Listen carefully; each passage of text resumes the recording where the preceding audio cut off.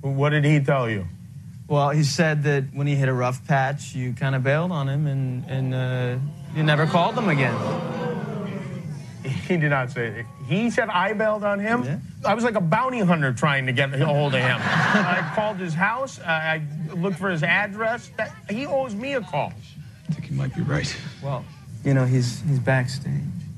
Who, he is? Is he really? Johnny Drama's backstage? Well, bring him out, because I'd love to clear this up. Is he around? Is he really backstage?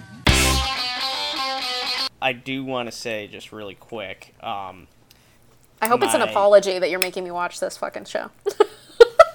Oh, I was the one who suggested it. I'm sorry, whose suggestion was this? You know what? I watched one episode and thought I could handle it, but when you said the whole season, I was like, oh, it's no big deal. That one episode wasn't so bad.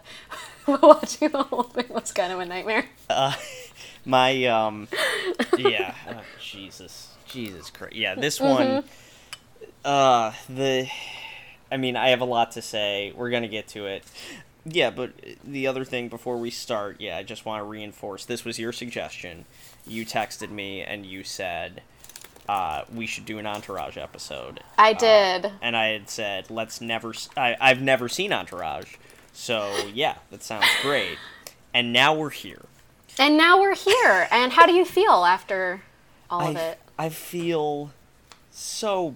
here's the tough part for me is all of the other stuff we have watched that is bad.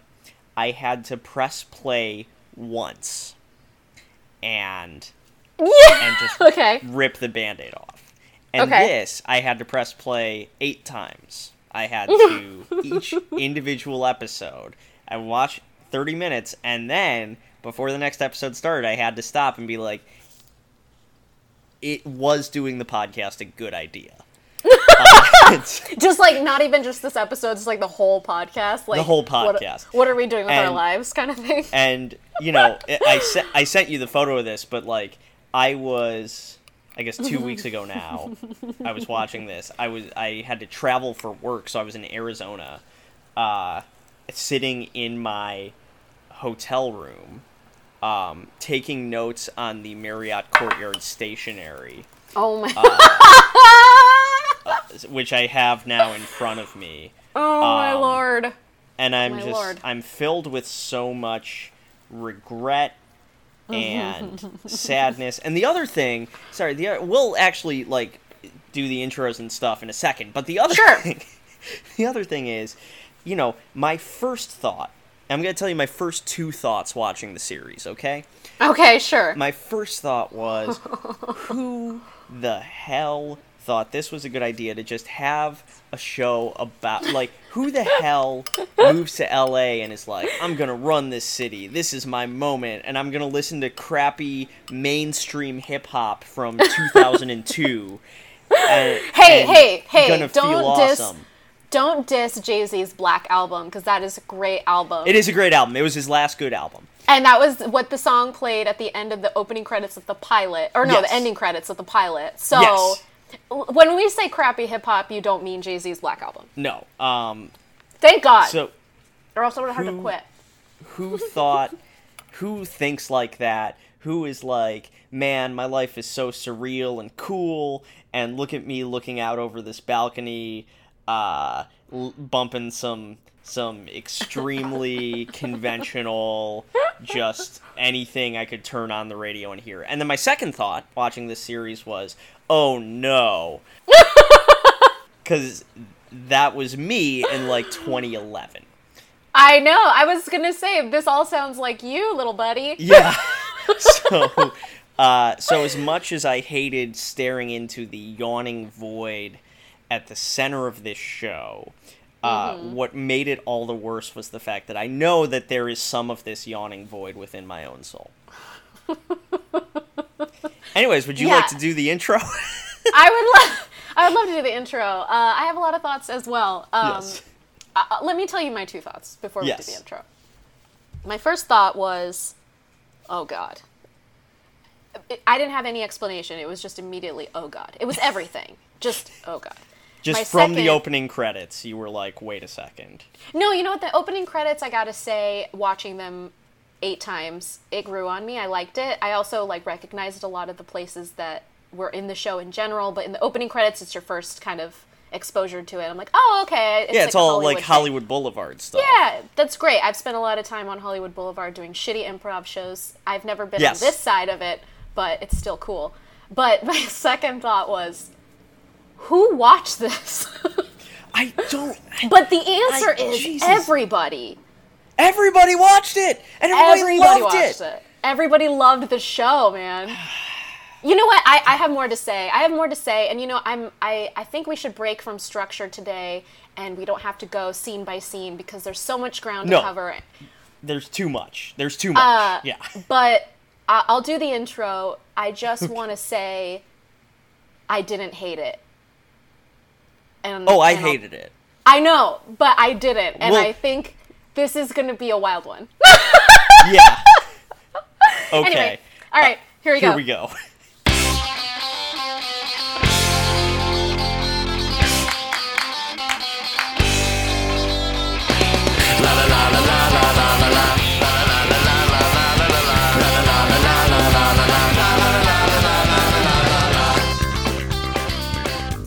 Hey everybody, thanks for tuning in to Probably Should Have Known Better. This is your girl Nadia, and as always, I'm joined by my pal and BFF, Tony Ginocchio. Hey, Nadia. Hey, everyone. Thanks for listening. So, Nadia, I've given it some thought. I think you are the Vince of our 2-person friend group. Oh my god! Who are you? I guess E? I don't know. I'm not proud of that. E isn't a bad character. Kevin Connolly's just a bad actor. Oh! Okay, so that's an interesting... So the hot takes are starting right away. The hot takes are starting right away. Well, okay, I appreciate that, but I want to understand why. Why am I the Vincent Chase? I've always thought of myself as a Jeremy Piven type, but I'm not an agent in real life. But I'm as wild and bombastic at times. I think if we're being honest, there's a little piece of each of the main 5 in all of us. Folks, we're watching Entourage today. And Nadia and I actually, we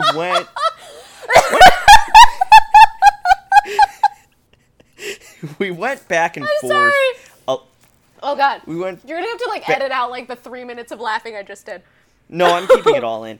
We went back and forth on actually which episodes of Entourage to watch. Yeah. A little bit. And what we landed on, which I think was the right decision, what we landed 100%. on is we watched... Yeah. We watched all of season 1. So that's 8 episodes that originally aired in HBO, on HBO in 2004, created by Doug Ellen. And of course executive produced by Mark Wahlberg. We'll get to him in a minute.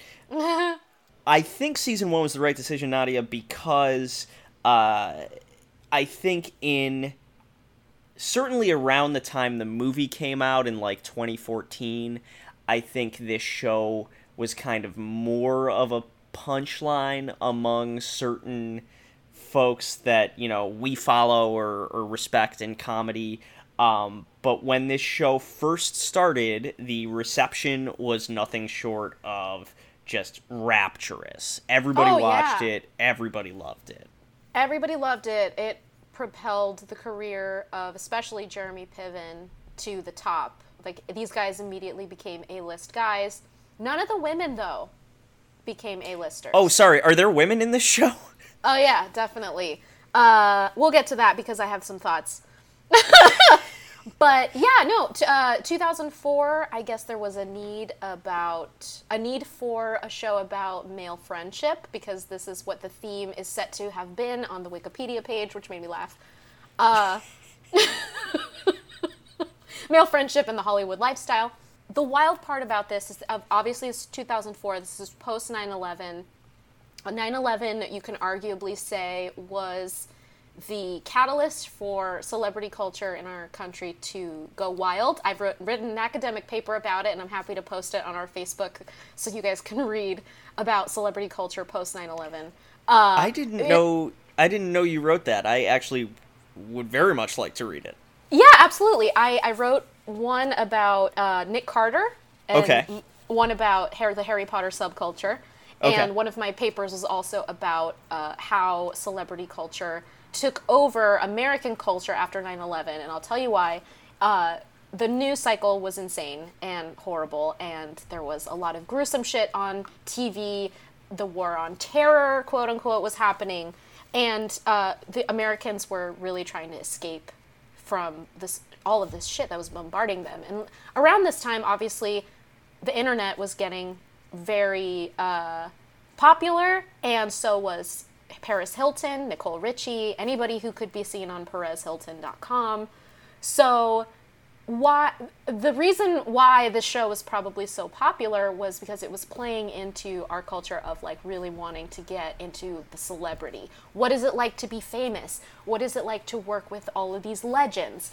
What is it like to have a lot of money? All of this stuff. And because all these girls who were like, Lindsay Lohan, Paris Hilton, Britney Spears was having her meltdown around this time. It was about hot girls. It was about paparazzi, and Mark Wahlberg was probably like, I live this, and I'm gonna make money off of this, and I think that's how this got made. It wouldn't have worked at any other time but this time. I agree with that. The show started, basically the idea for the show came from Wahlberg's assistant, who basically saw Wahlberg and his friends hanging out together and said, I should film you guys are hilarious, which is literally a conversation everybody in LA has had at least 8 times, and it's terrible. I think we've had it. Oh yeah. We've definitely had it. That's why we made this podcast. Yeah, how do you think we got here? But so I will say, the assistant said, I should film you and your friends, you guys are hilarious. However, the person, Donnie Carroll, on whom Turtle is based, claims it was his original idea, which is the least surprising thing I'm going to say in this episode. That is such a Turtle. God, I hate Turtle. The success of this show cannot be overstated. This kept the lights on at HBO. It was nominated for 26 primetime Emmys over I like that 8 deep seasons. sigh, dude. Yeah. 8 seasons. 26. Jeremy Piven, in particular, was nominated 4 seasons in a row for Best Supporting Actor in a Comedy and won 3 times. He won 3 times. You know what? I'm not going to hate on Jeremy Piven. He was fantastic. For playing, I think, maybe the most repulsive character in all of television. You know what? I didn't watch season 2 through 7, but the first season, I didn't hate it. I didn't hate his character. I thought he was great. I did look up who he actually beat for the Emmys. Who did he beat? Who did he beat? So in 2006, he was up against Jon Cryer for 2.5 Men, who would win in later years. Gross. He was up against Sean Hayes for Will and Grace. Oh, shit. Yeah, who are good actors, but the next 2 I'm going to list I think are much better. Will Arnett for Arrested Development. Are you kidding me? For playing, one of the best TV characters of the 21st century in Joe Bluth. And then, yeah, and then fucking Bryan Cranston for Malcolm in the Middle. What? Yeah. Lost to Jeremy God. Piven. In 2007 and 2008, he was up against the same lineup both years. Jon Cryer was still nominated. Rainn Wilson for The Office. Yeah. Rainn Wilson and Steve Carell should have won. I'm just saying. Steve Carell was nominated for leading actor. Yeah. I'm just saying. I just like to name off people who I wish had Emmys, and that is Steve Carell, Rainn Wilson, and Jane Krakowski. Jane Krakowski. Yes. Neil Patrick Harris was nominated in 2007 and 2008 for How I Met Your Mother. And then Kevin Dillon in Entourage was also nominated in 2007 and 2008. And I think he actually was much better than Jeremy Piven. So Kevin Dillon was nominated 3 times for the same award. The show also was nominated for 14 Golden Globes, including Outstanding Comedy Series every single season. Jeremy Piven was nominated for Best Supporting Actor Golden Globe every single season. It has been nominated for every Guild Award multiple times, so SAG, DGA, PGA, WGA, and in 2008 it won a motherfucking Peabody Award for excellence in broadcasting. Are you serious, dude? I am dead serious. Wow, this is a lot. To just briefly touch on the 5 principals in the show, each of them is based on a real person or an amalgam of real people. And we'll dive into each character more in a little bit, but Vincent is based, of course, on Mark Wahlberg. Mark Wahlberg, just as a reminder, was cited for a civil rights violation at age 15 for following a group of black school children on the street, throwing rocks at them and screaming the N-word. He also thinks 9/11 wouldn't have happened if he had been on the plane. And the best story, of course, he was charged with attempted murder at age 17 for beating up 2 Vietnamese men. He thought he blinded one of them for many years. It turns out the guy was already blind. So the story is he beat up a blind guy. Oh, God. So that's Vince. I didn't know that. I just thought it was one guy, and it's 2 guys, and one of them's blind. And now I hate this. Yeah, it's 2 Even guys. more. I'm going to butcher these names. Tnan, Lam, and Hoa Trin. Is based on an amalgam of Eric Weinstein, who is Wahlberg's friend and executive producer, and Steven Levinson, who is Wahlberg's manager. Drama, I thought, was based on Donnie Wahlberg. He's not. No, he is based on Johnny Drama himself. Yes, Johnny Drama Alves, who's Mark Wahlberg's cousin, who Donnie hired to keep Mark out of trouble. Yeah. Turtle Donnie is based... hired. Donnie, the... Yes. Wahlberg and New Kids on the Block. Yes. Oh, this is so wild. Turtle is based on a guy who went by the name Donkey, whose real name is Donnie Carroll. He tried out for the role, actually, of Turtle. He didn't get it, and then later he died of asthma. And then Ari is, of course, based on an actual agent at William Morris named Ari Emanuel. And my friends in Chicago already know that his brother is the mayor of Chicago, Rahm Emanuel, who is also a piece of shit. I didn't know any of this. This is so wild. Yeah. Also, one of the characters, I think in season 2 or 3, named Maury Chaykin, is actually based on Harvey Weinstein. So these are the people there you go. that Mark Wahlberg is surrounded by. So if that's any indication of what this show is like, for those who actually haven't seen it before this episode is released, maybe don't watch it. I don't even know where to begin with talking about this. Okay, I would love to know what you expected. Because you hadn't seen it before. I had not seen it before, and I felt it was going to be... I knew it was going to be bad. I knew that. I did not expect just the level of existential emptiness that I would feel watching this. I spent a while trying to come up with a simile to describe this show, and I finally landed on one, so let me know what you think of this. Sure. Watching this show felt like jerking off to the Sports Illustrated swimsuit issue after, internet porn was invented.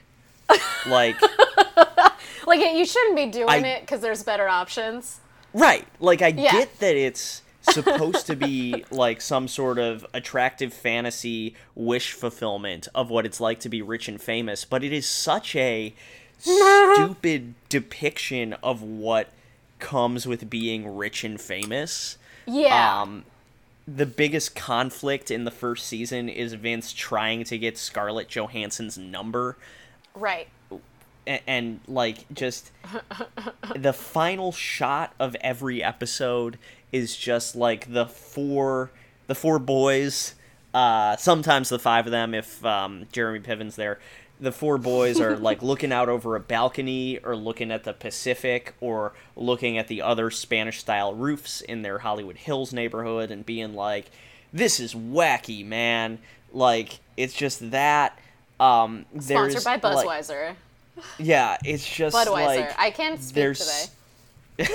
There's so many dumbass celebrity cameos that are supposed to be funny. But Tony, are you saying they're dumbass celebrity cameos because you're a little bit bitter about that they got really good people on a shitty show? I mean... Can we be honest?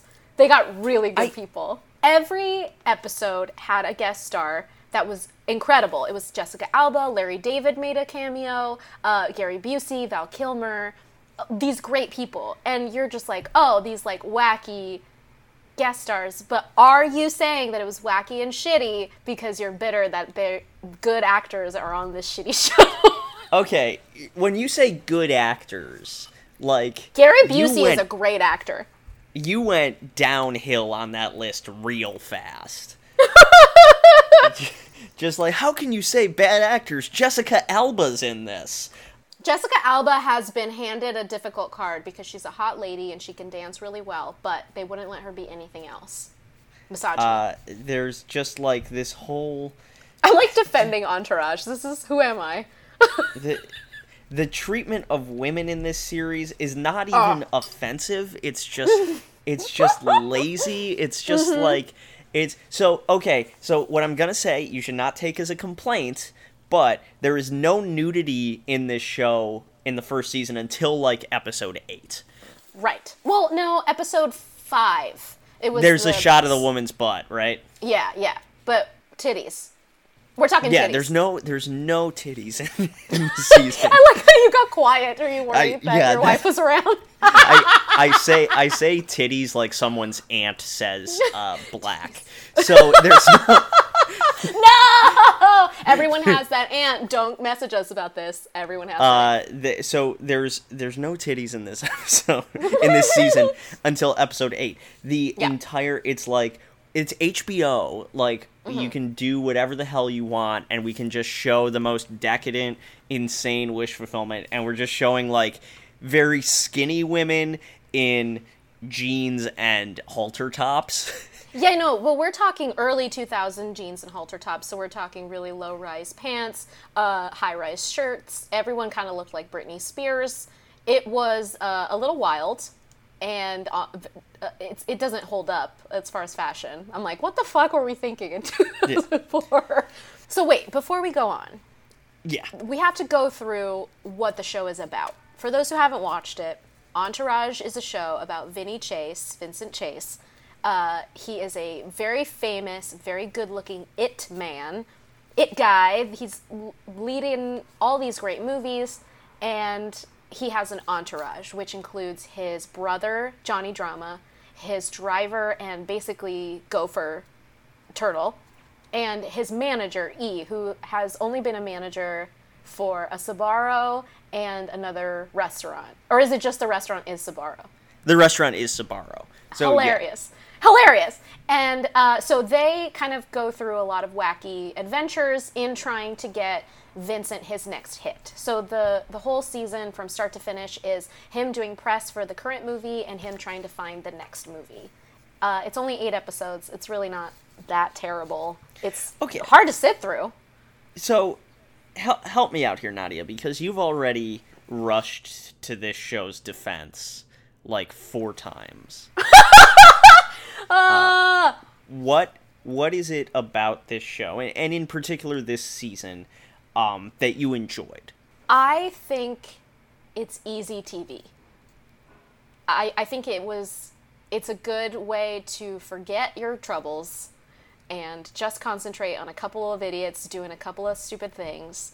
And despite the horrific misogyny and overall just bad writing, it's pretty entertaining, and certain characters keep me watching. And I think that's where I think they got stuff right, is Johnny Drama.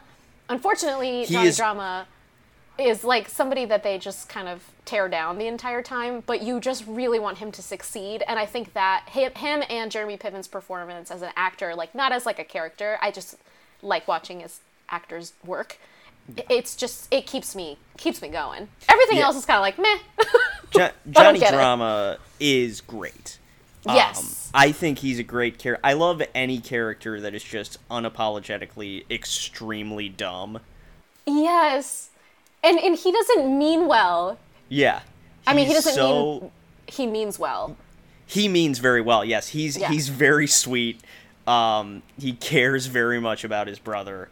He's just a dumbass, and it's very funny. It's the same reason I like Joey Tribbiani so much as a character. Yeah. They're not great people, but they're great to watch. Yeah, I think if I were to use a contemporary example, like Jason Mendoza in The Good Place. Yeah, totally. A great example of that character as well.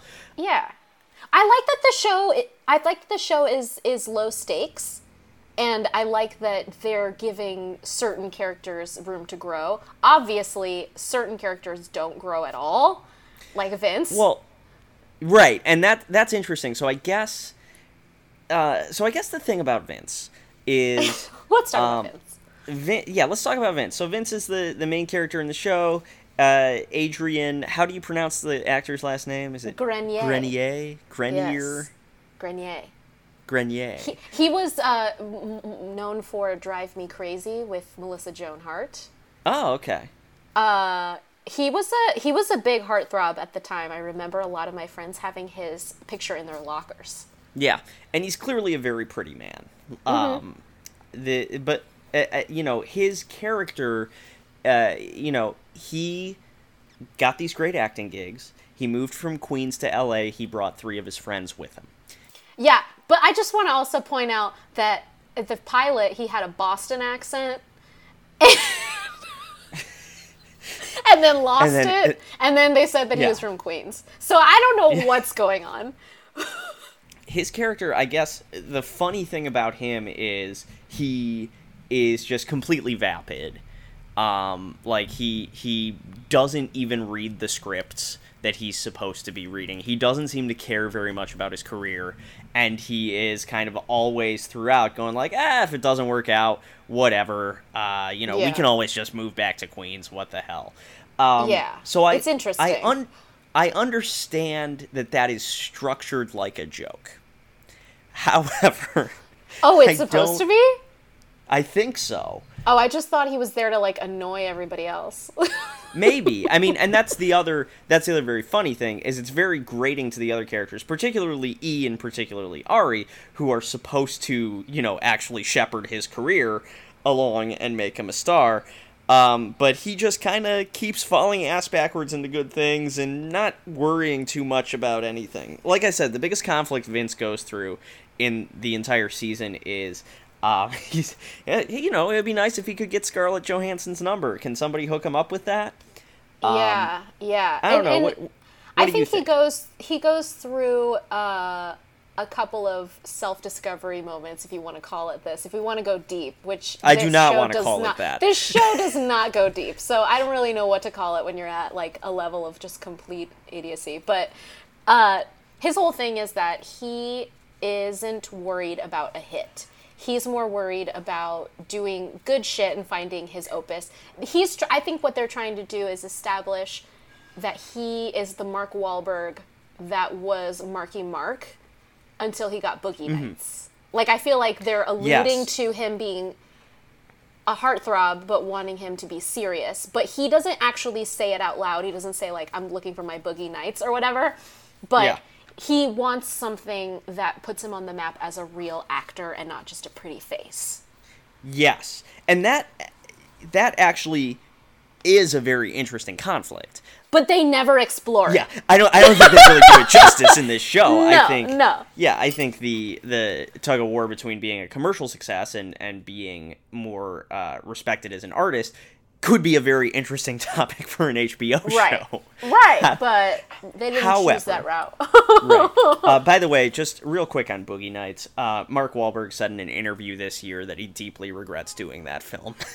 Well, you know what? Fuck Mark Wahlberg. You know what's really funny? I was thinking in the shower the other day, it's where I get all my good ideas. I was like, what if I start getting a lot of work and I start moving my way up as an actor, producer, writer, whatever it is, and I run into Mark Wahlberg and he'd listen to this episode of the podcast. I'm DMing it to him once we're done. And he'd be like, you called me a piece of shit. Because I was totally ready to call him a piece of shit. And before we pressed record, I had to say, don't call Mark Wahlberg a piece of shit, just in case.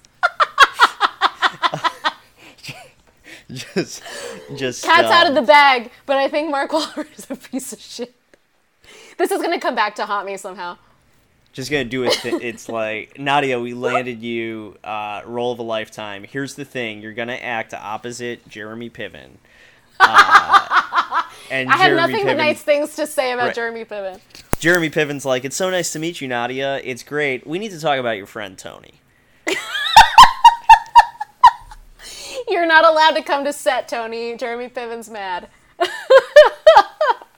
But I do want to talk about Vince and the ladies, because the ladies keep throwing themselves at Vince throughout the series. I don't think anyone who worked on this show in any capacity has ever fucked. Just based on they're what all I'm Turtle. seeing. They're all Turtle. Right, they're all Turtle clearly has never fucked. No. And just like, oh man, there's this chick and look at her, she's in a bikini, and that's like it. Yeah. Or there's a character played by Leighton Meester. What's her name? From Gossip Girl? Yeah. Yeah. I'm sorry I butchered your name, girl. You were really good in that one show with Adam Pally where you do time travel. Anyway. Yeah. That is a good show. Sorry. That was a great We're show. getting off topic. May it rest in peace. Anyway, she is this like Britney Spears type Yes. virgin singer that they like That's don't her believe whole thing. Yeah, they Yeah. don't believe she's a virgin, and she makes a few appearances throughout the season, and you think that something's going to happen between them, but like they never come back to her. I don't understand. There's an episode where Vince is on, so Vince is on Big Boy's show on Power 106. Of course. Which I appreciated because I was a fan of Big Boy's show when I lived in LA. But there's where he goes on Big Boy's show, and Big Boy's like, because he has a movie coming out that night, it's opening night.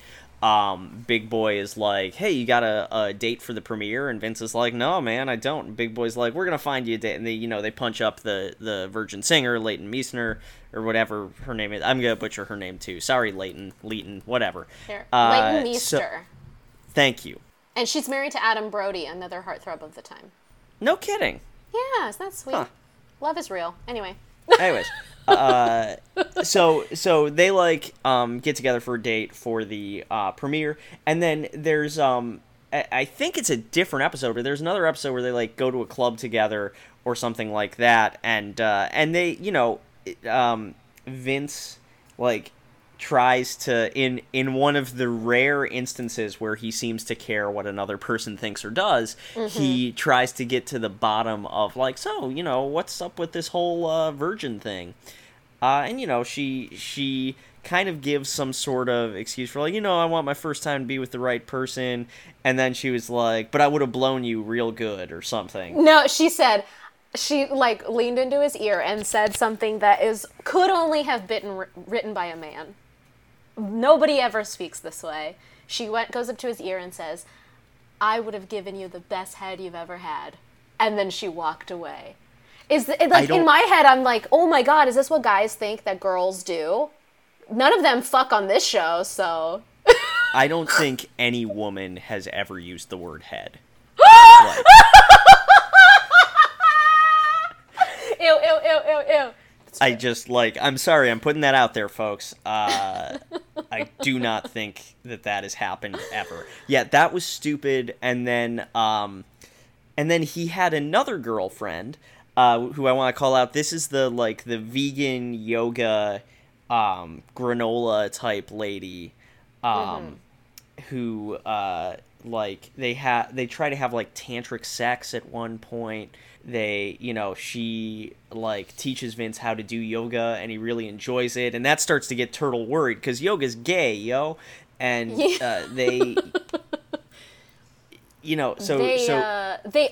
she also is she's vegan, and so she starts throwing away other people's food inside of Vince's house, and they all live there, which I mean, I'm vegan, I'm not going to go throw away your food because that's your food, but like again, written by a man who just believes that like women be crazy and they be throwing away steaks. And besides that, she also reads the scripts that gives Vince to read. And because Vince, like, never in this season reads a script. I don't know if that's, like, a trait that Mark Wahlberg also has, and so they had to put that in there, and it's, like, this really hilarious inside joke with that crew. But it makes me, an actor, really upset that he doesn't read any of the scripts. And he has his girlfriend read it, and she's like, yeah, it's the best script, like, I've ever read. Yeah, Who are you?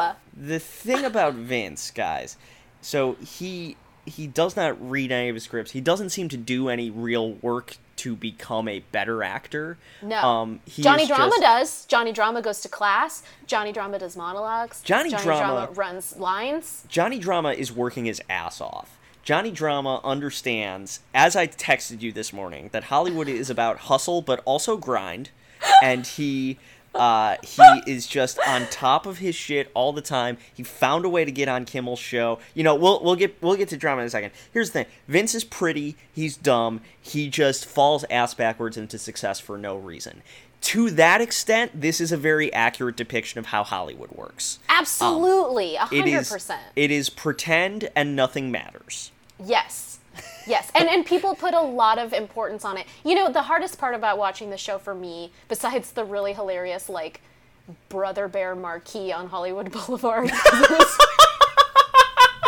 like, all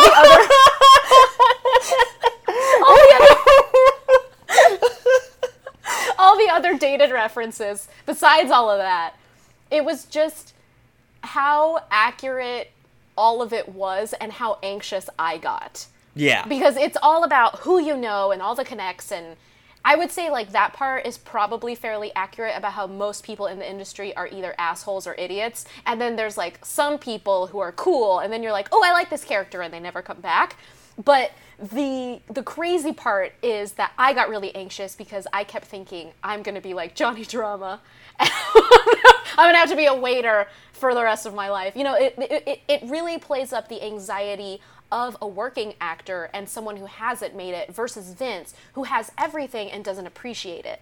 Yes. So that dynamic is, I think, another thing that kind of kept me interested, but I'm thinking too deep. I had to put on my, like, bro cap before putting this on, and I had to be like, all right, I'm going to go buy a Bud Light, and I'm going to get some chips, and I'm going to stick my hand down my pants, and I'm going to watch this show. And I didn't do a lot of those things.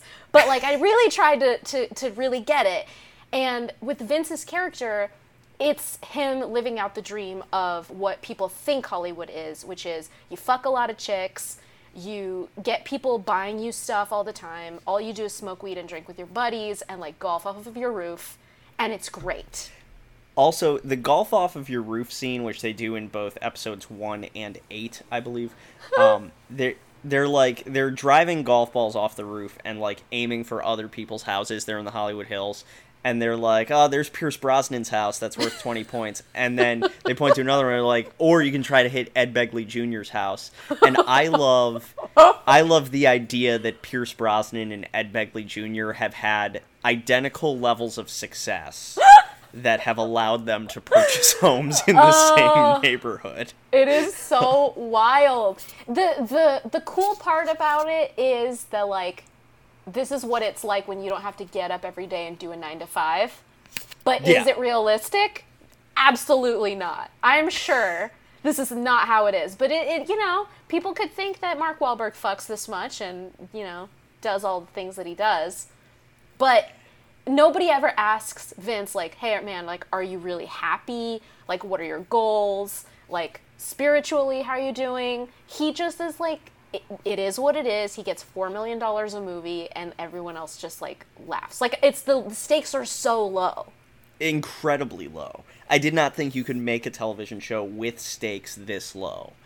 And it was so famous. Like, Game of Thrones is a huge show, but the stakes are so fucking high, and everybody's always like, oh my god, what's gonna happen? But I don't think anyone asks, like, hey, what's gonna happen on Entourage? They're just like, I'm gonna pass the time watching Entourage. Yeah, I think that's fair. I mean, I get what you say. I also, like, tried to put my bro cap on, and then... Obviously, I turned my bro cap, the brim of it, like 15 degrees to my right. Right. So I could get that oblique angle on it. When that didn't work, I went all the way to the back, and that didn't help. But I just, it's tough to, I suppose, compared to most of the other characters on the show, Vince is certainly easy to like. He's a little frustrating in the sense that he just isn't invested in anything. Yeah. And things just come to him very easily. But again, I think, that could be a realistic depiction of Hollywood. Then you take kind of the next character I'd like to talk about, which is E.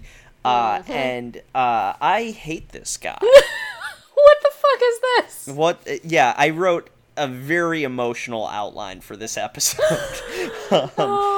E is played by Kevin Connolly. There are two principals in the show that are named Kevin. Yes, Kevin Connolly specifically is the red-headed little guy.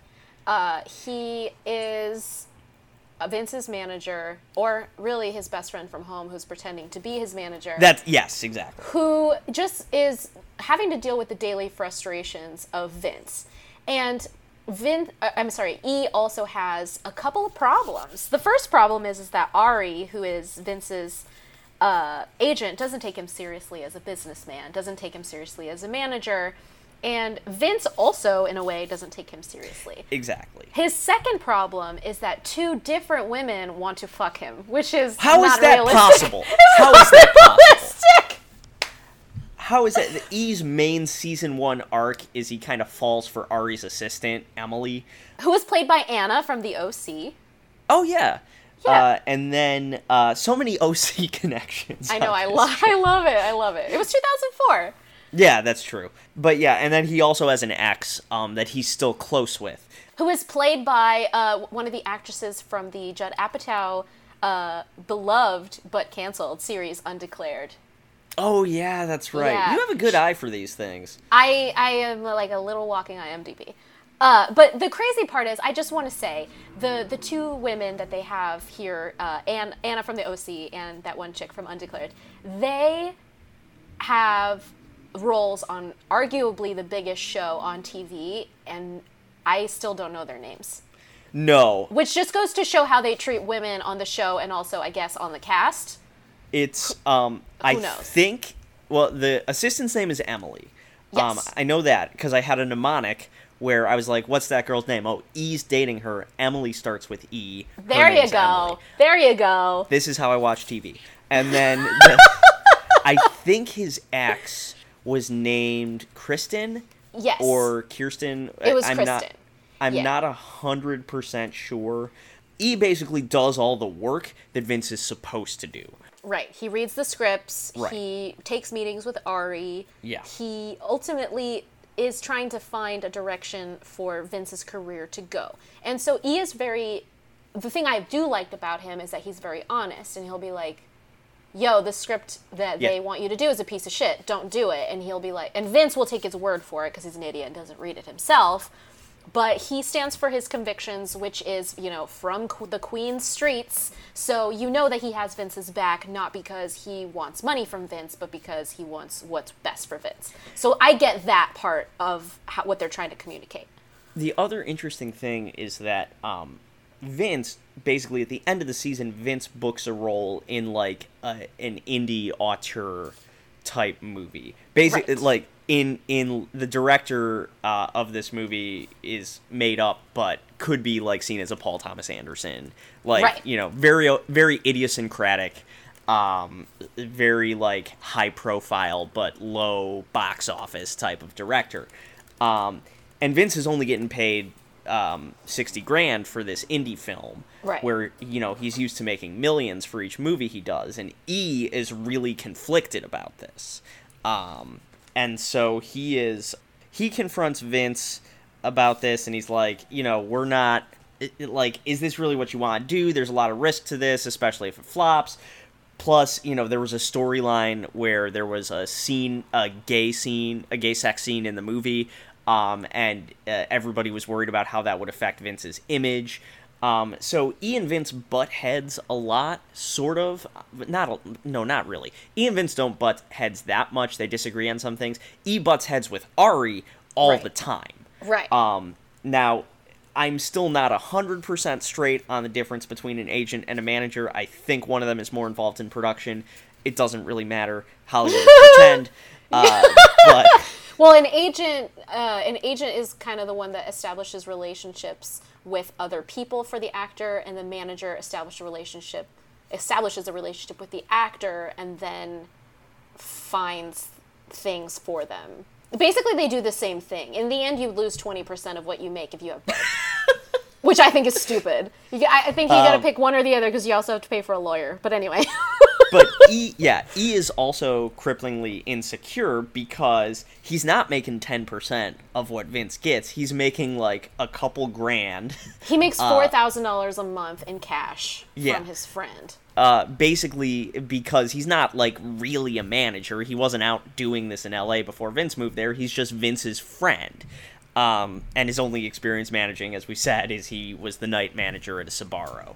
Right. And so a large part of E's storyline is like him trying to assert himself and being like, I can be a real manager type of thing. Stacy walked in on me watching the series at one point and said, that dude looks like Sean Astin if he was a bro instead of a hobbit. Oh my god! That's totally accurate! Which is exactly what he looks like, yeah. Holy shit! I know why you married her. Holy moly. Well, the interesting part about E... Okay, now that we're talking about it, and I'm able to reflect back, I feel like we could give the show and the characters way more depth than they give it. And who knows, maybe in, subsequent seasons they actually go deeper into the psyches of each. But it's interesting that you bring up that he and Ari butt heads and that he and Vince don't butt heads. It's because Vince, I'm thinking like males, right? I have my bro cap on. I'm thinking like, yo, like, who can fuck who and like girl-wise, but what about dudes? And if E was at the level of Ari to Vince, as far as like threatening, I don't think it would work. Because Vince kind of looks down on E, but E actually does all the work. So he just doesn't take him seriously. And I think that's like a common theme for a lot of like straight dudes, which is like, I just want to be taken seriously in the things that I do. So I can see why a lot of guys like this show. Yeah, I guess. I mean, what are the things... We should actually make a podcast about what are the things that straight dudes worry about and see if it actually corresponds with the problems on the show. Okay, so, look. Guys, it's time for everyone's favorite segment, which is called As a Straight Dude. So... All it is just a lot of grunting and somebody going, I want to fuck. So, as a straight dude, I'll tell you something that has never bothered me at all. Okay. Which is me reading a script for someone else and them not appreciating it. You mean guys aren't like girls who like want to be appreciated? Something else that has never bothered me is too many women want to sleep with me. That has never happened to me. I have been in that situation 0 times. We made a huge mistake not having a guest host who is like just a guy who's super fucks, who's like, no, this is like accurate. Like we're just like a couple of nerds who like movies. Like we need like a Vincent Chase type person as a guest host and be like, yo, this is like super real to life. Like I have to say goodbye to all my hosts before I go out of town. Like Vince did in episode 7. When when Nadia and I first talked about doing the podcast, everyone, we kind of, this was like the second idea that we had. The first idea that we had was we just watch all of the Vlogbrothers videos and shit on them. But then this was the second idea, and like we talked about it, and like I think we got to a good place on it. But at no point, Nadia, did you say I would rather do this with someone who fucks. I mean, I'm not implying anything about your activities, extracurricular activities, but I'm just saying, like, we don't have this kind of perspective. And No. I think it's interesting that we're just like a couple of nerds who are watching this show, so we can never relate. But like, if we had someone who could, I kind of want to see what they say.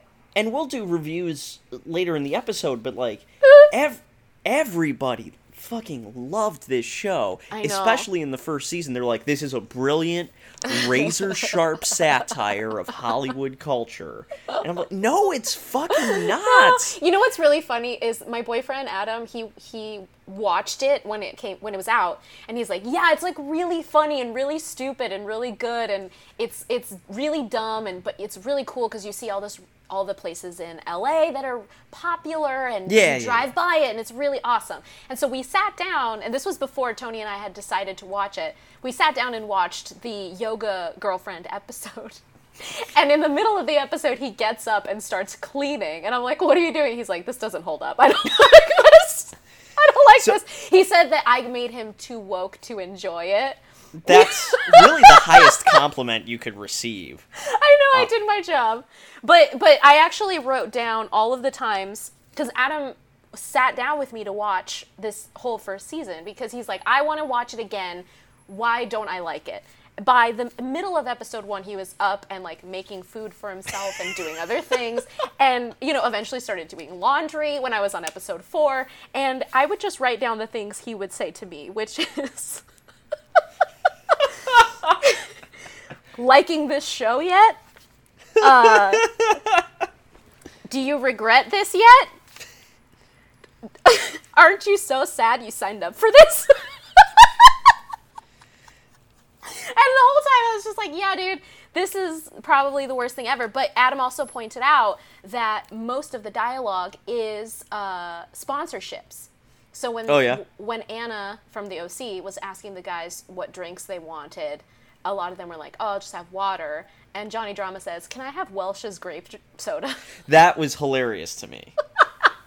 Yeah, and they all drink Budweiser. They all are sponsored by something. So Interesting.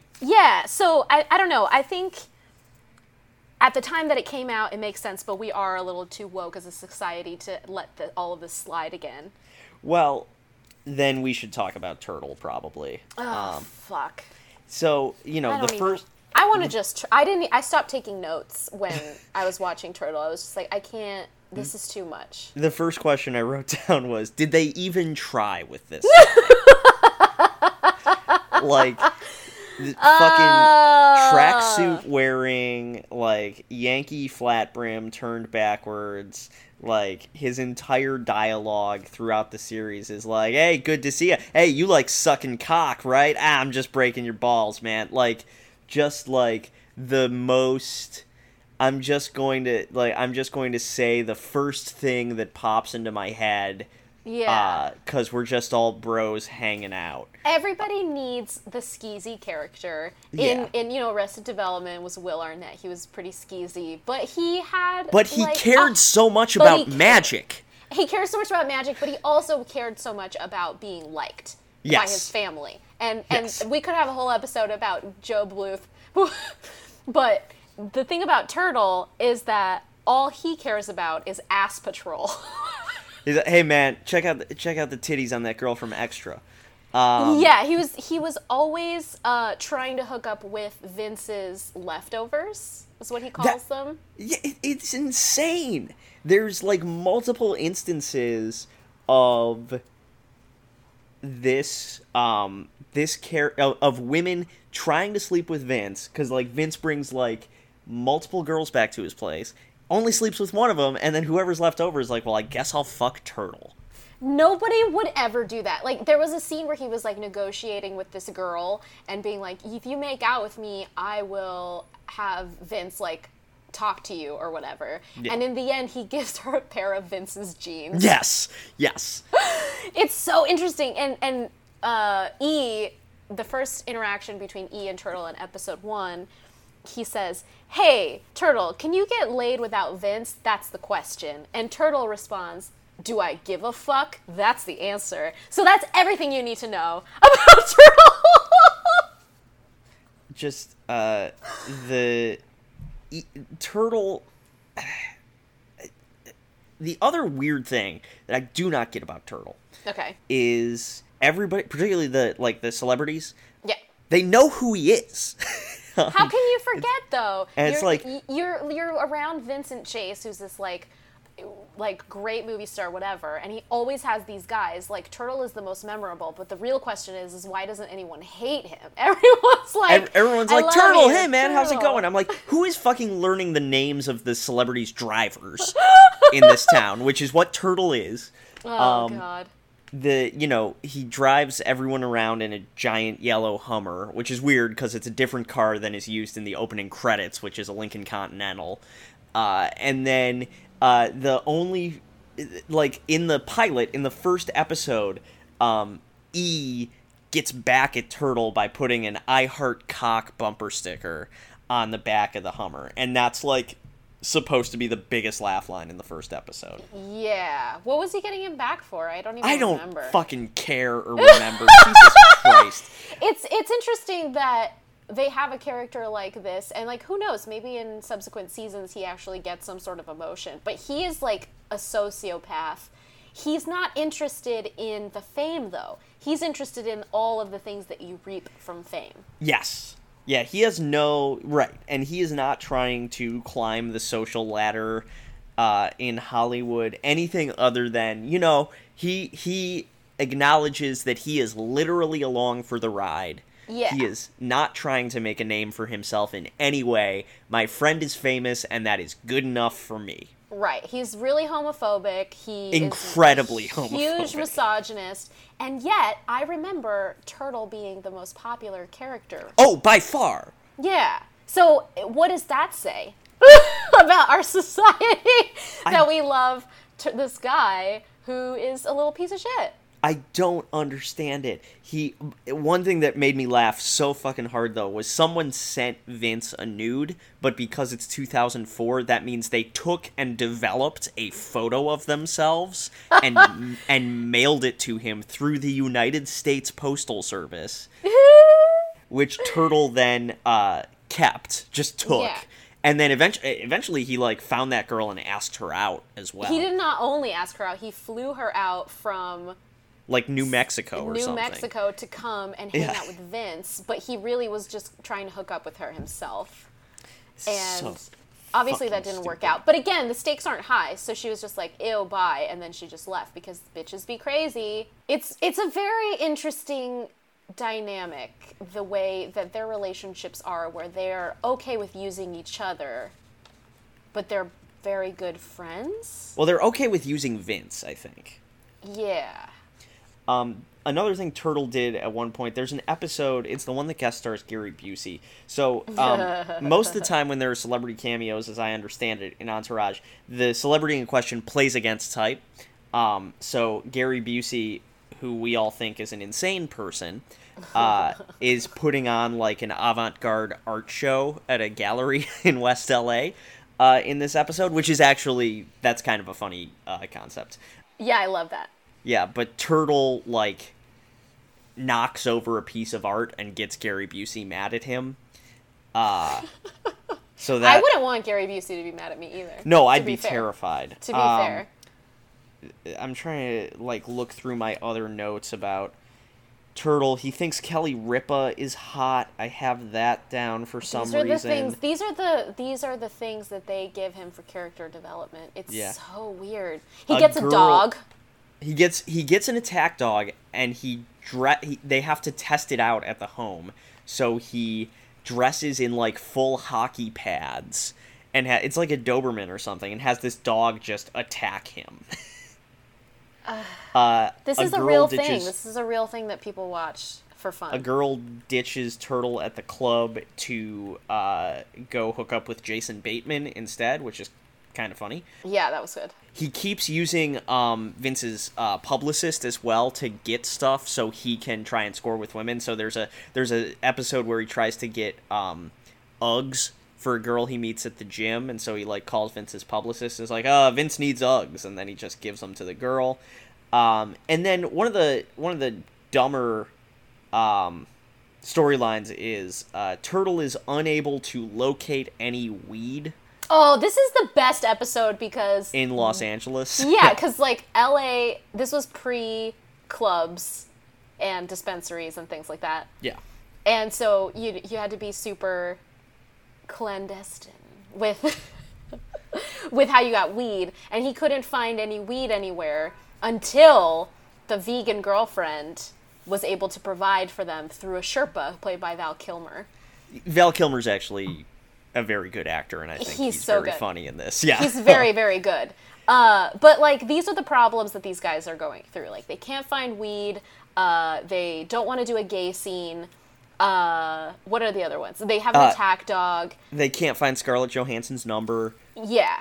The stakes are only high for Johnny Drama, I feel like. There's a real conflict where Vince might consider signing with another agent. Oh, yeah. That one is Ari Gold's assistant. Ari Gold says, you never hire a male assistant because when you fire them, they become a rival. When you fire a female assistant, she becomes a housewife. Which I think is just a great worldview. Oh, 100%. Probably transcribed verbatim from Ari Emanuel or William Morris. Yeah. Yeah, so that episode, that's when you get to see a bunch of hot girls in bikinis shoot each other with Nerf guns and water guns, which is great. I want to say one last thing about weed in Los Angeles. So first of all, and obviously all you listeners already know our point of view on this on the show, but we believe that smoking weed is a sin. The second thing is... Let's take that again.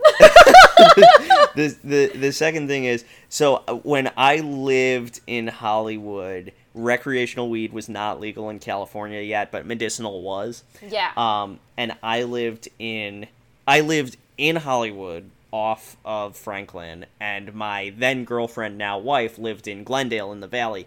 And basically there's a street, it's like once you cross Western, coming from the Valley, like you are just hit with this wave of pot smell.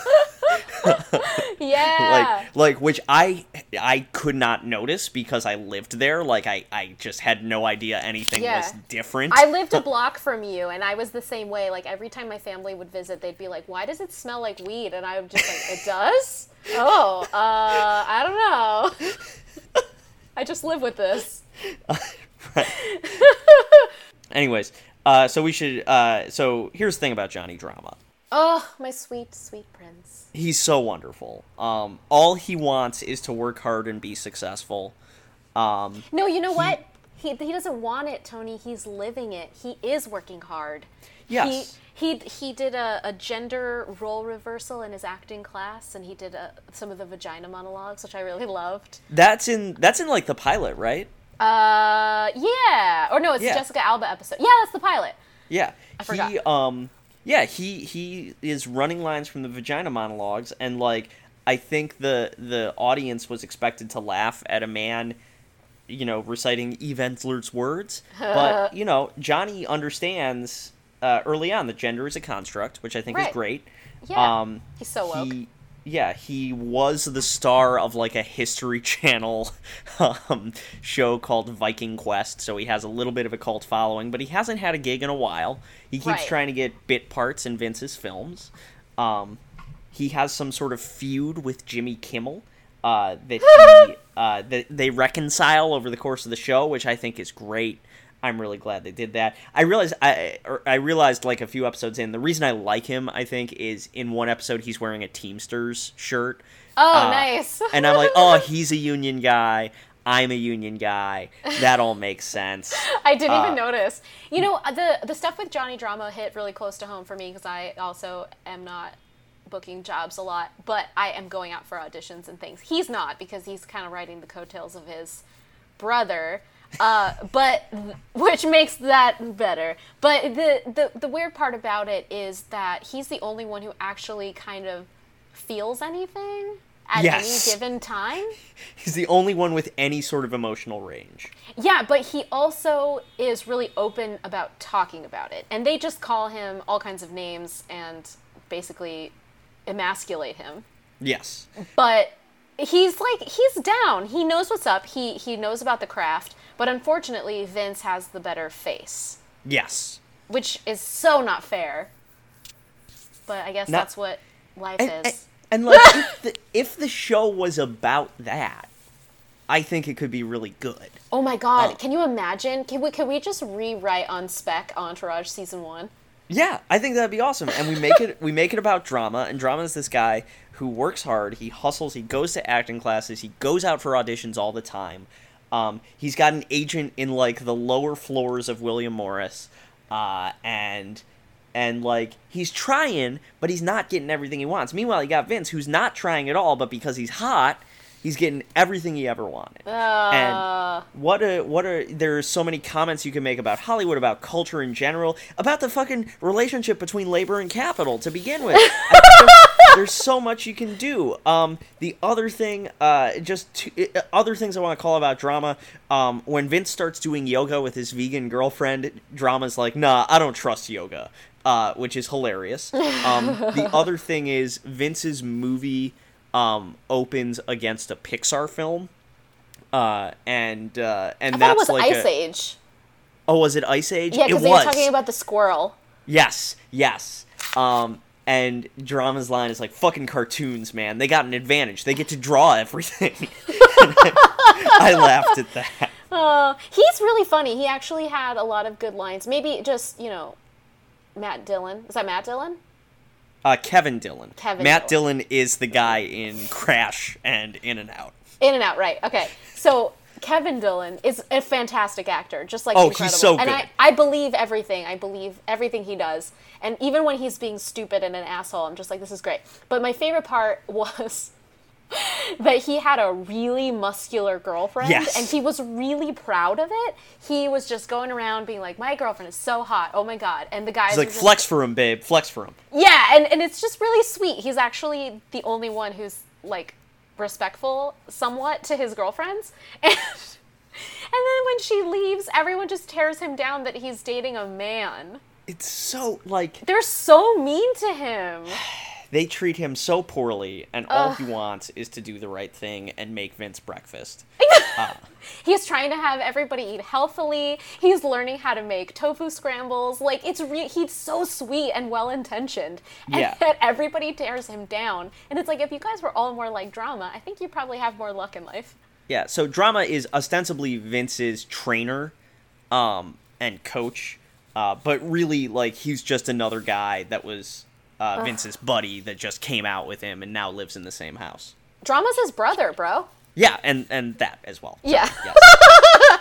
Well, no, the crazy part is that he's older, and we get a lot of, like, backstory on it. They're actually half-brothers.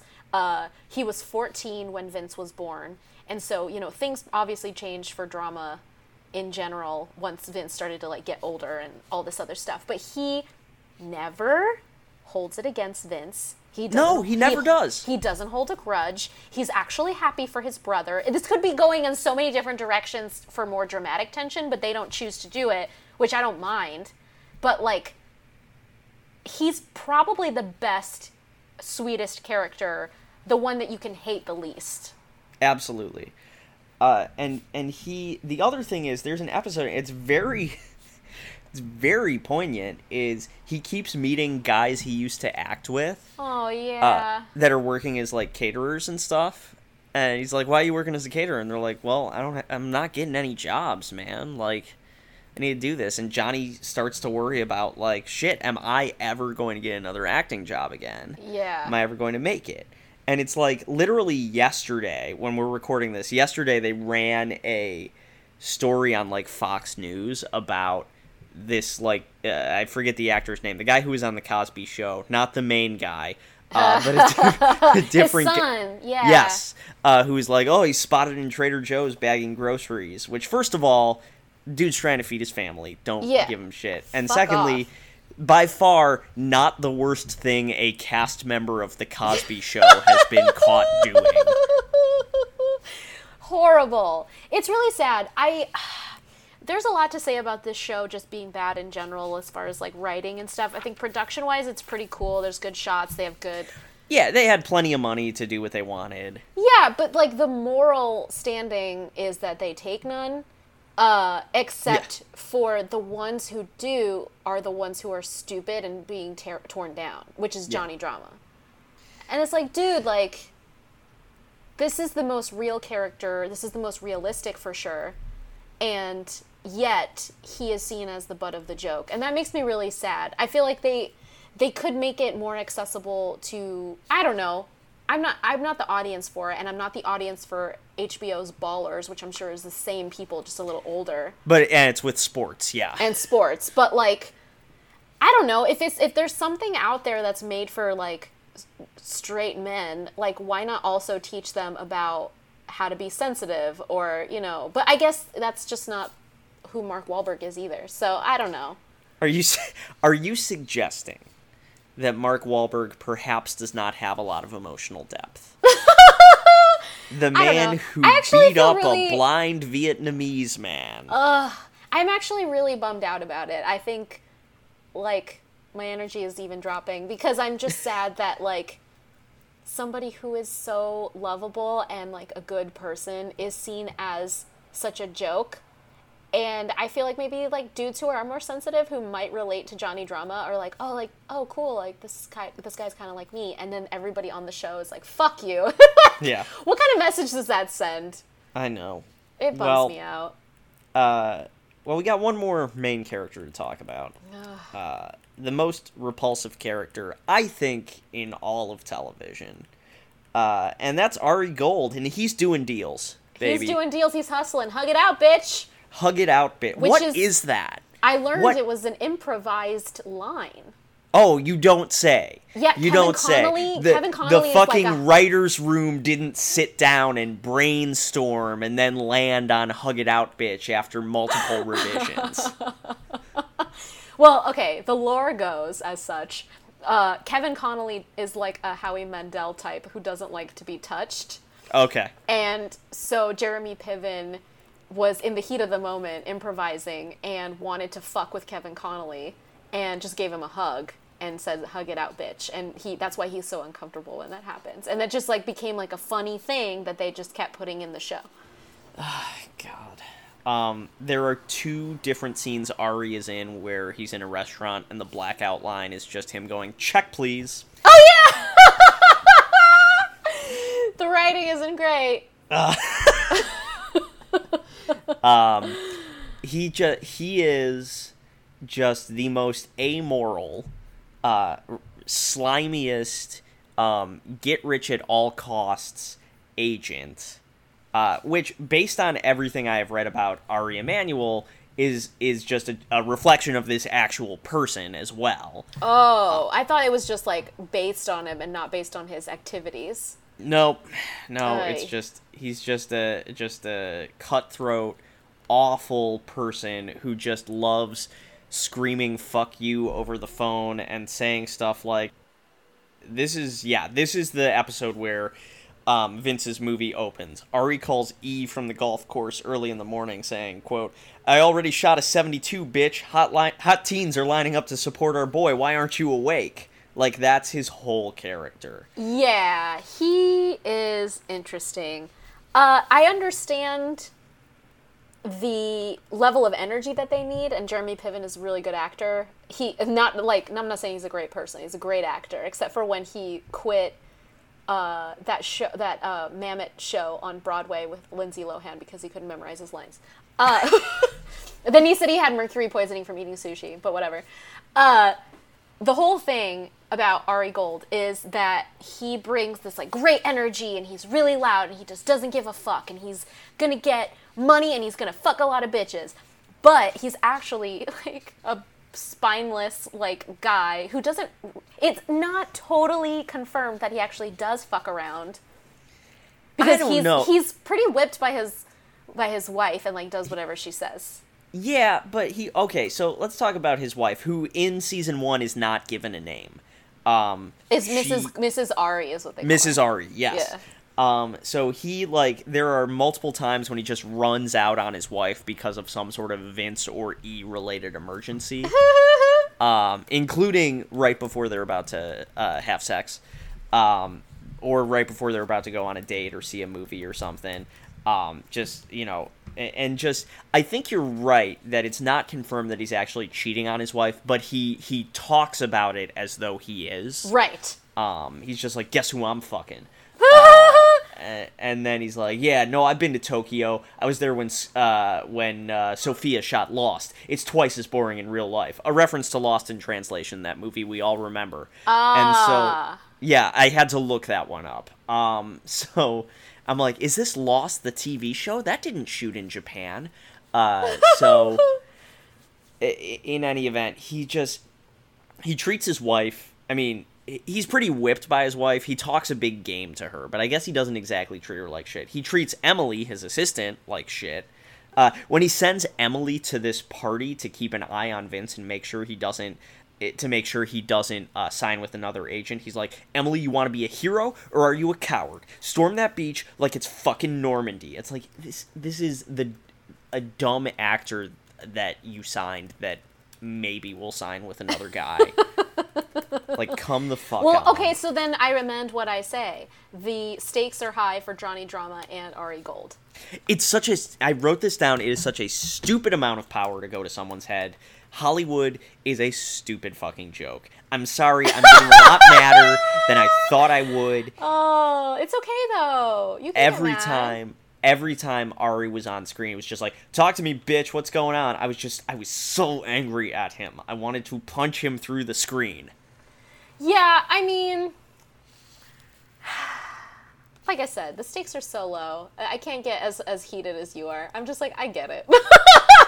I mean, I get it. I get why this is made. I get why people like it. But Ari Gold he's just necessary. The other guys are not great actors. They don't bring as much energy except for Johnny Drama. And, like, this Ari Gold character can arguably do every scene without them and carry the whole show. I would agree that without him, even less would happen in the show, and, like, only 2 things happened in all 8 episodes that I watched. And it's just, just, like, he is so... I don't understand... First of all, again, this actor in this role won 3 Emmys. Yeah. And I feel like, I don't know, when I evaluate characters, and I am not an expert on this by any means, but when I evaluate characters, I want to at least kind of like them. Sure. Well, but, you know, it's also valid to have an unlikable character become likable. I think those characters are also just as compelling. Yes. However, we don't get that with pretty much anybody but Johnny Drama. Okay, Ari has another line. Hang on, here we go. Call me Helen Keller because I'm a fucking miracle worker. Oh, yeah. That was good. First of all... So bad. The miracle worker was Annie Sullivan. How dare you? You don't fact-check your scripts? Jeez. Secondly, that's kind of in bad taste. Yeah. And they're like... what's the other one? Oh, Ari. Hey, Vince got the part. I don't know who blew who, but you did it. Like, and that's when E organizes the sit down with this producer, on the indie movie that Vince wants to do, and then they hook him up with weed, and then the producer's like, I'm gonna have to lie at my NA meeting again. And it's like, just that's like. That's not good writing. It's not good writing. What Tony, is this? It's a what is this show? It's a beloved show about bros being bros. This is where bromance came from. they go to Pink's in one episode, and Pink's is bullshit. Pink's is so bullshit. bad. Pink's is they so also bad. went to Earth Cafe, which is great. I love Earth Cafe. Okay. You see shots of the Ivy. You see, what else? It's all like I bullshit. assume- It's all bullshit places that you know I assume about, but nobody goes. The billboard for Brother Bear had to be over the El Capitan Theater, right? It did, yeah. Yeah. Okay.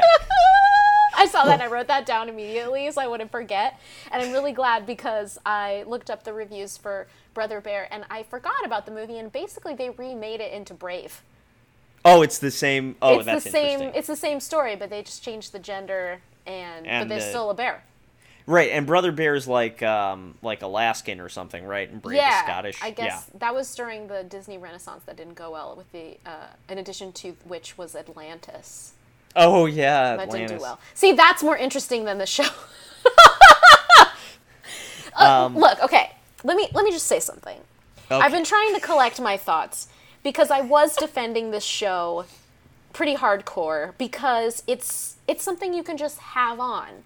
It's something you don't need to pay attention to. The stakes are really low. You're not going to get stressed out like you would watching a Breaking Bad or a Game of Thrones. It's something, quote, fun, and it's very bro-y because in every frame there's a girl with some sort of skin showing. You know, But not a lot of skin. That's the weirdest thing. It was like bare shoulders and like some midriff, but like I said, we don't see titties until episode 8. Well, okay, but like every episode had a bunch of girls around all the time. And in my Yes, head I'm like, yes. that's really not what LA looks like, but I get No. it. A lot of this is what everyone wants LA to be. And I think that is why people love it. And I think because maybe we lived in LA and we're really bitter about the lifestyle and about Hollywood and just like how actually shitty it is and how dirty it is and how it smells and how there's bad air quality and it's all really bad, but we're here anyway. Like, except for you made an escape and you probably have more clear lungs than I do. But like everyone else who doesn't live in LA always asks me how awesome it is. They don't say like, oh, how is it? They go, how awesome is it? Because of shows like this. And it bears mentioning, like, when I lived there, I really liked living there. Yeah, it's so fun to live here. It is so TBH. fun to live there, yeah. But nobody that I know lives this way. I No. don't think anybody could unless they were like, Mark Wahlberg. But Right. I understand the draw of it. I think it's really shitty that like they have to tear down women and that they have to like tear down each other, and yet is the whole theme is like male friendship, which begs the question, Tony, because you are a man, please Yeah. let me know what your relationships are with men, because from what I can understand is there's no intimacy except for breaking each other's balls. So this is a great question, and I think my knee-jerk reaction, I think it's a very interesting answer, is I did not have a lot of good male friendships until I moved to LA. What? I know. I am so surprised. I had a couple good guy friends in college, but most of my friends in college were women. Okay. And then after college, I lived in Ohio for a year, and then I moved out to LA. And when I started doing comedy stuff, and started connecting with like other performers and aspiring actors and aspiring writers and stuff like that, that was like the first time when I was like, oh, I have like real friends that are guys that I'm Aw. friends with. Aw. And it was because we were all working on this creative pursuit together and stuff like that. I would say it took me a long time to grow to a point where I could have good male friendships. I don't know. Does that Yeah. kind of answer your question? Yeah, for sure. It's interesting because, like, I've been talking to a lot of dudes, including my boyfriend, he's around a lot of guys and has been around a lot of guys who immediately step back when they're like, oh no, this is too personal, if something kind of goes into personal land. And spend a lot more time talking about what's trending on Twitter and like what music they're listening to. But to have like an intimate thing about like fears and like all that stuff is just not something that they touch upon. And I find it interesting that I'm learning about that and then watching this show and being like, oh, like maybe it's like a cultural thing. Yeah, I mean, it definitely is. I mean, there's not just Entourage, but there are plenty of shows on network as well where the most significant man-to-man interaction is just, you know, giving each other shit, right? Yeah.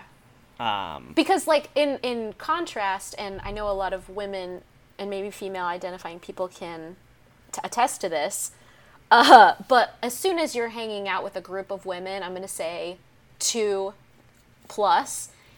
you form a witch's coven pretty quickly. It's like hopes and dreams are shared, secrets are told and kept, and it's a very strong emotional support system. Whereas I feel like dudes aren't giving emotional support; it's just being like there for each other physically. I think that's by and large very accurate. Yeah. So I don't know. I think it's very fascinating to see this heightened to this level, where it's like none of them are really like talking about their hopes and feelings. This isn't a drama, no, obviously, not at all. But you know they're heightening this idea of like dude buds like having a good time and blah blah blah blah blah. But I'm wondering if they could have done even more so that maybe the other guys could have gotten Emmy nominations for their dramatic acting, or like thinking about what kind of message they want to send to men besides, okay, chicks are hot. But again, Mark Wahlberg doesn't think this deep. So. No, he definitely does not. Just a couple other things on LA I want to make sure to knock out. So we already covered Pink's. It's bullshit. Do not go there. Yeah. The only good thing Pink's ever did was they were in a Nathan For You episode. Oh yeah, I forgot about that. It was a very good episode too. Yeah.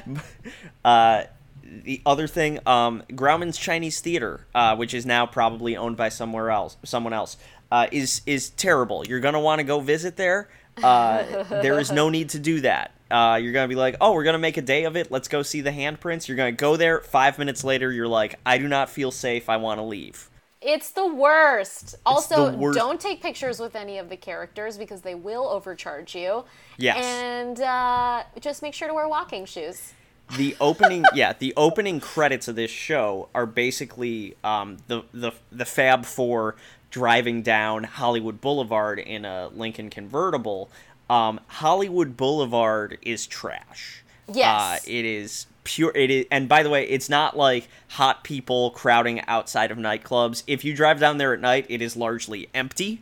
Yes. There are big flickering lights reflecting the emptiness in your soul and the soul of Yes. a consumerist culture. Yes. So I think if you want to go somewhere like this, you should just go down Melrose, but not the cool part of Melrose. You're going to go left. You're going to go west of La Brea. Yeah. And then that you'll get to where you want to be. Going down Fairfax, that's fun. Maybe try that out. Yeah, that's actually in my neighborhood. So let me know if you're in town, and I'll come see you at Cantor's. Did Cantor's ever? The last time I saw you, which was like a year ago now, you were like, we can't go to Cantor's because they got a C health rating. Did they ever fix that? Oh, okay. I just have to correct you. They had a D health rating, and Rati, a good friend Rati, was like, I don't know if we should go here, but we found out after we ate there, and it has gone back up to an A. Okay, good for them. So check out Cantor's, guys. But really I have fun. to say, the A was on the front part where the bakery was, and the C or the D was on the other door that nobody goes the down. restaurant door? Yeah, but now they're both A, so it's fine. But they were fucking with people, for sure.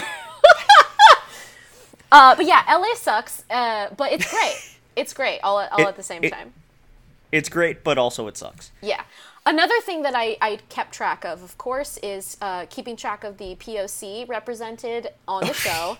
Yes, I'm really interested to hear what you got with this. I got a total of 4 people who are people of color. One is a hot chick. She was Asian. And specifically, I'm not sure what her role was besides wanting Uggs from Turtle. So that's that. So she's money grubbing, I guess. And then the other three were from the pilot, and they were the gardeners and the maid. God. The gardeners' names, I wrote these down, were Jorge. Kevin Connolly says, "Jorge, check out this shot," and kicks a soccer ball, and it runs into the other actor who plays the other gardener. And this was an improvised line by Kevin Connolly. He said, "So sorry, Roberto." Because you couldn't plan that happening. And then when he walked into the house, there was a housekeeper, and he said, "Hi, Blanca," which is another stereotypical name. And I guess you can count Jessica Alba as a person of color, but she's also a famous person. So I don't know if she counts as a person at all.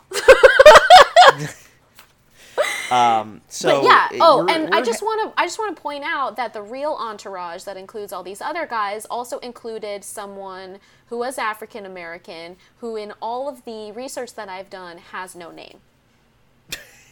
But there was an additional black guy as a part of their entourage, but he's not represented on the show. Okay.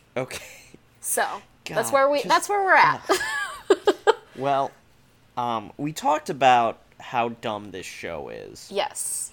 But we need to learn what other people thought of it when it first came out. So let's do reviews. Okay. Okay. Ken Tucker, writing for Entertainment Weekly, gave the show an A-. Wow. Quote, "As a profane peek into current showbiz, Entourage is excellent, dirty fun. Entourage's executive producer is Mark Wahlberg, who knows, especially from his Marky Mark days, how hangers-on behave and the ambivalence they have towards the guy who's the center of attention. He, and writers like creator Doug Ellen and Larry Charles, are terrific at conveying the way Hollywood life is a swirl of star spotting, deal hustling, and endless car driving." Yeah, I know. Only one of those is true. Each entourage is just a half hour, packed firm with laughs. At its best, it's a sitcom that works as a critique of the industry. All this, plus Sarah Silverman playing herself, rebuffing a slimy come-on from Piven's Ari by exclaiming reproachfully, "I take Krav Maga with your wife." As drama might say, that's cold, man. So, I know, Nadia, you're thinking, well, Tony, Entertainment Weekly, what do they know? Give me an actual thing smart people read. So here's Alessandra Stanley writing for the New York Times. Oh, yay! So you're like, oh, the New York Times, the paper of record.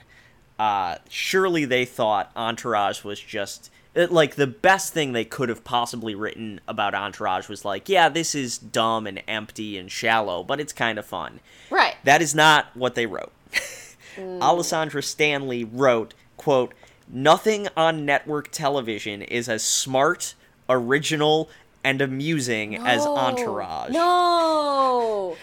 Oh, Set in Hollywood green rooms, Cadillac Escalades, pool parties, and the hip Melrose Avenue clothing store Fred Siegel, Entourage stands out for many reasons, but the most obvious is that it sidesteps all the usual television genres to introduce a new anthropological species, a young Hollywood subculture with its own language and rights.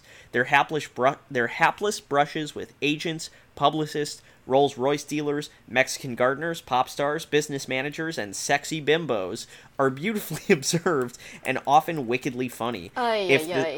If the series has television antecedents at all, they are The Larry Sanders Show, which is bullshit. The Larry Sanders Show is a million times better than this, and Curb Your Enthusiasm, but Entourage owes the most to Swingers, which actually, I kind of agree with that assessment, which brings me to my next point, which is that we should watch Swingers for the show. Oh, definitely. Actually, the fun fact is Vincent Chase was named after Vince Vaughn.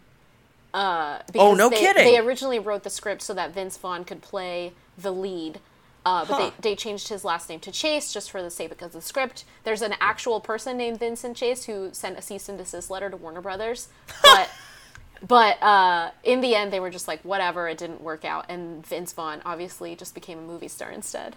So, it makes sense. Yeah. I think maybe they took the... I don't know, I'm a big Jon Favreau fan, so I think they were like, let's do a Jon Favreau and write our own thing, but let's not make it smart at all. For most improbably for this is still the New York Times, most improbably for a series dedicated to a dense young actor and his parasitic posse, there is a certain sweetness peeking through the satire. At long last, a Clueless for lads. Oh, a Clueless for lads.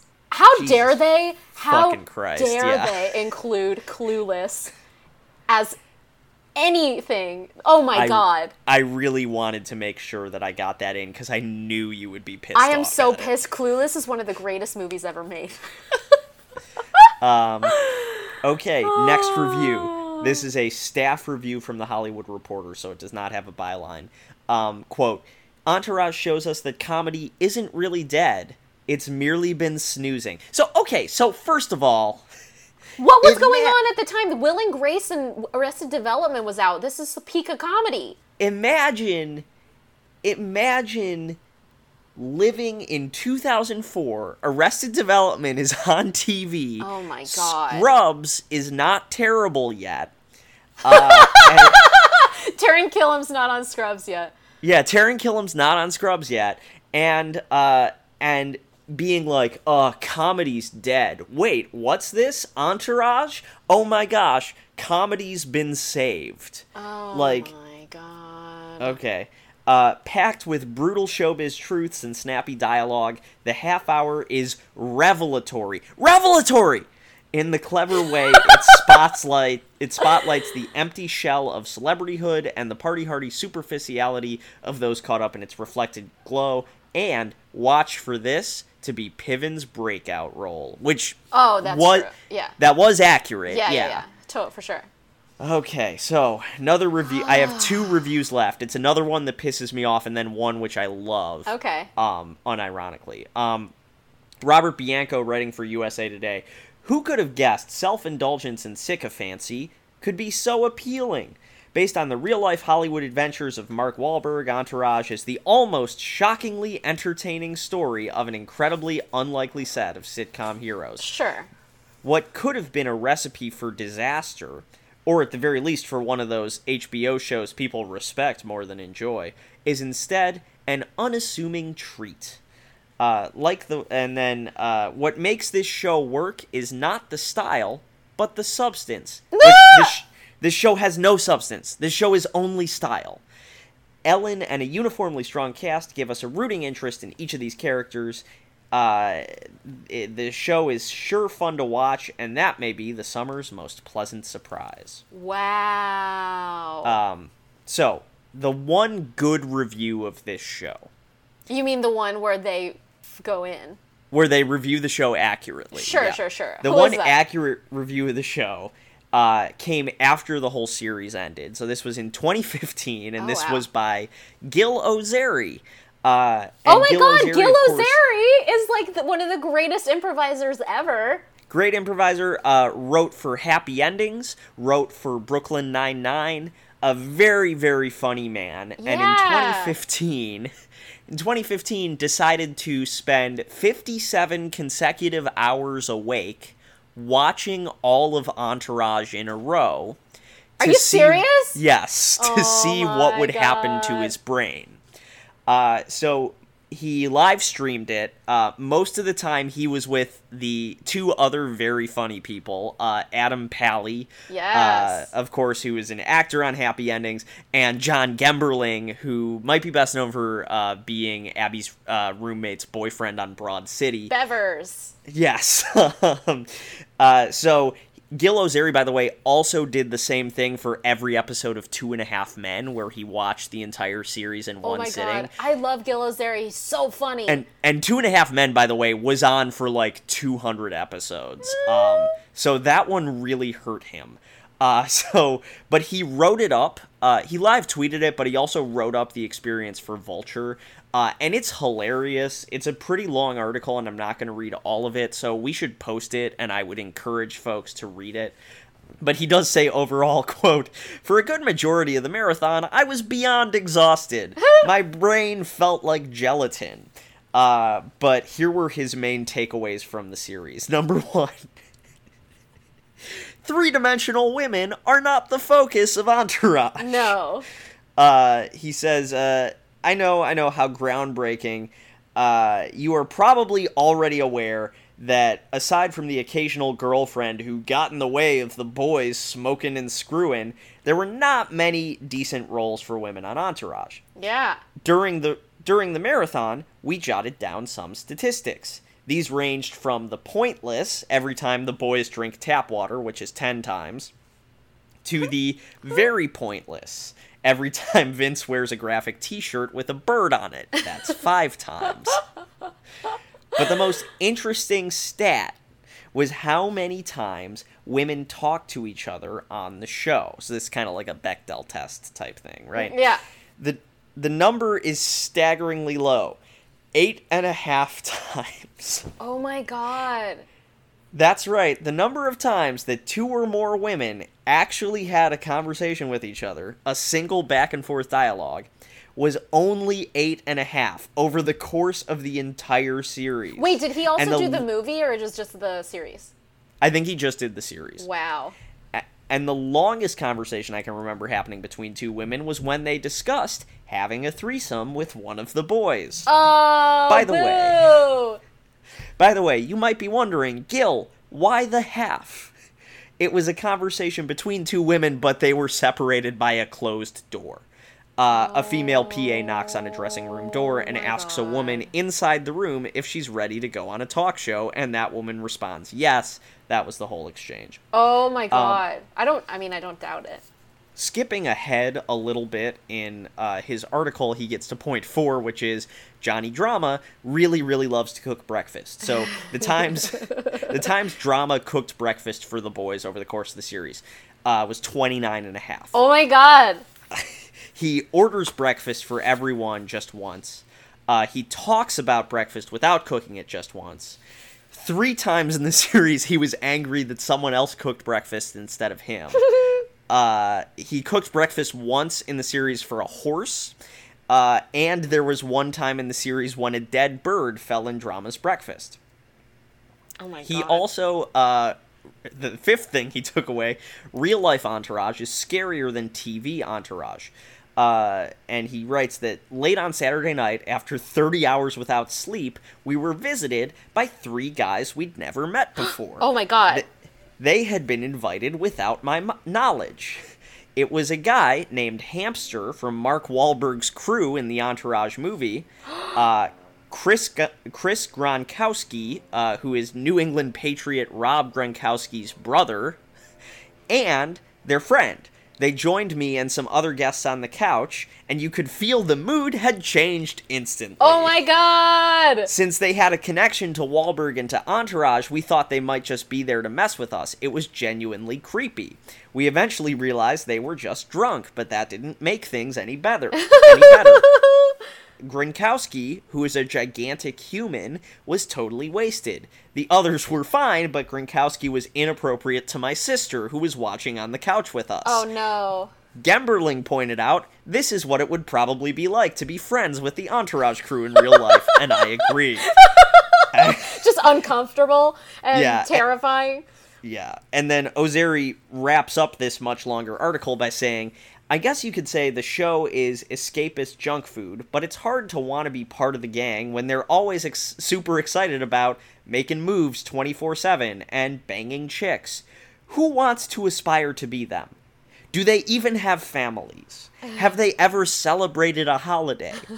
I bet if you asked E what Thanksgiving was, he'd stare blankly in your face and his nose would start to bleed. It's true. We never see them celebrate anyone's birthday or a holiday or anything. The experience of watching this show was so just sad and unpleasant for me. Do you have any reviews, any additions, any commonsensemedia.org? I do. I have a lot of commonsensemedia.org, actually. I wanted to talk about the Talk to Your Kids About section.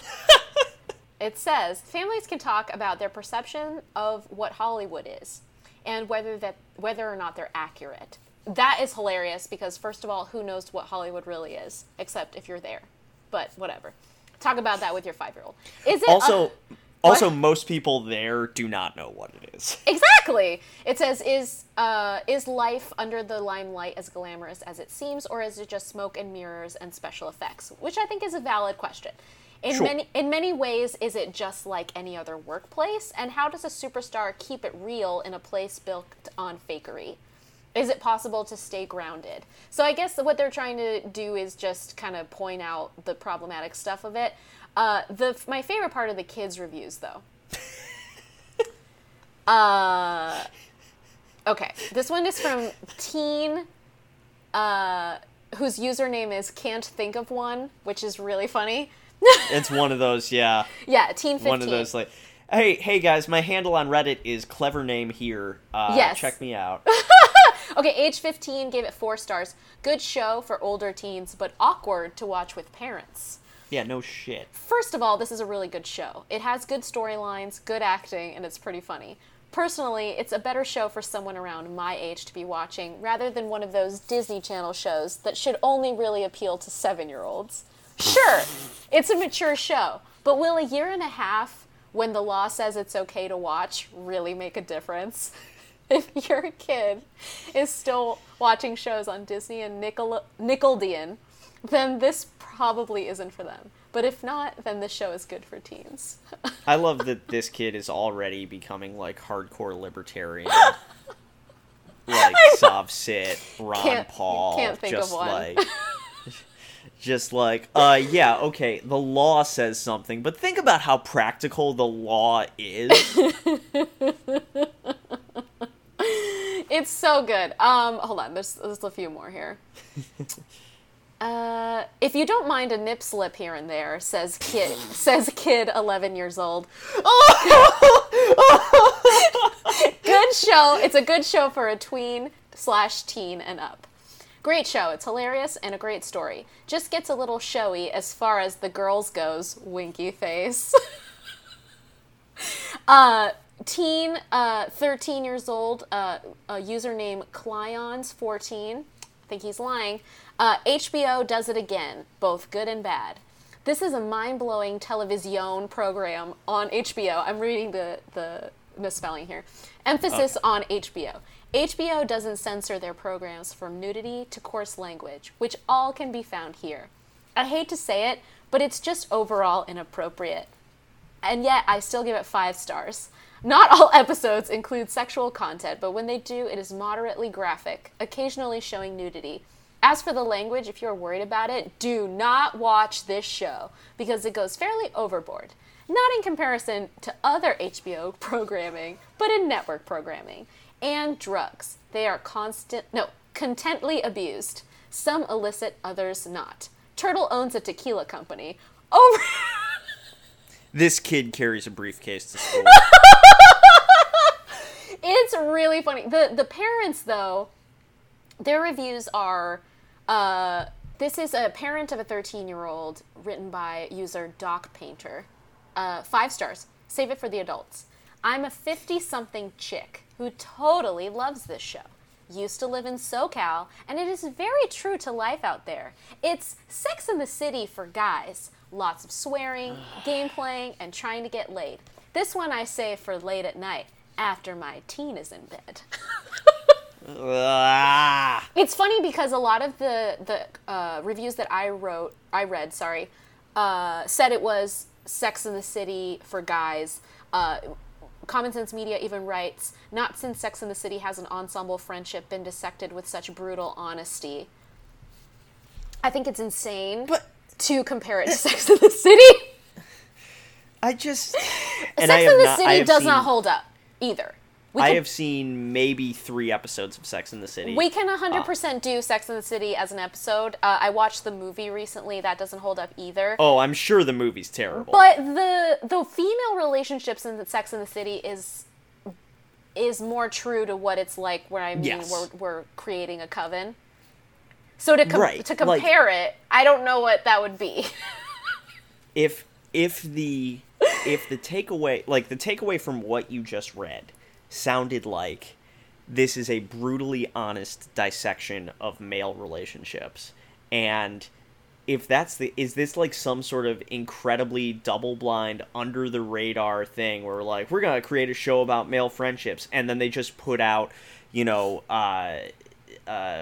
times 8, 24 full hours of just the most vapid, empty, breaking each other's balls, doing nothing but hitting golf balls off your roof. And is this HBO making a pointed statement about male friendships are nothing?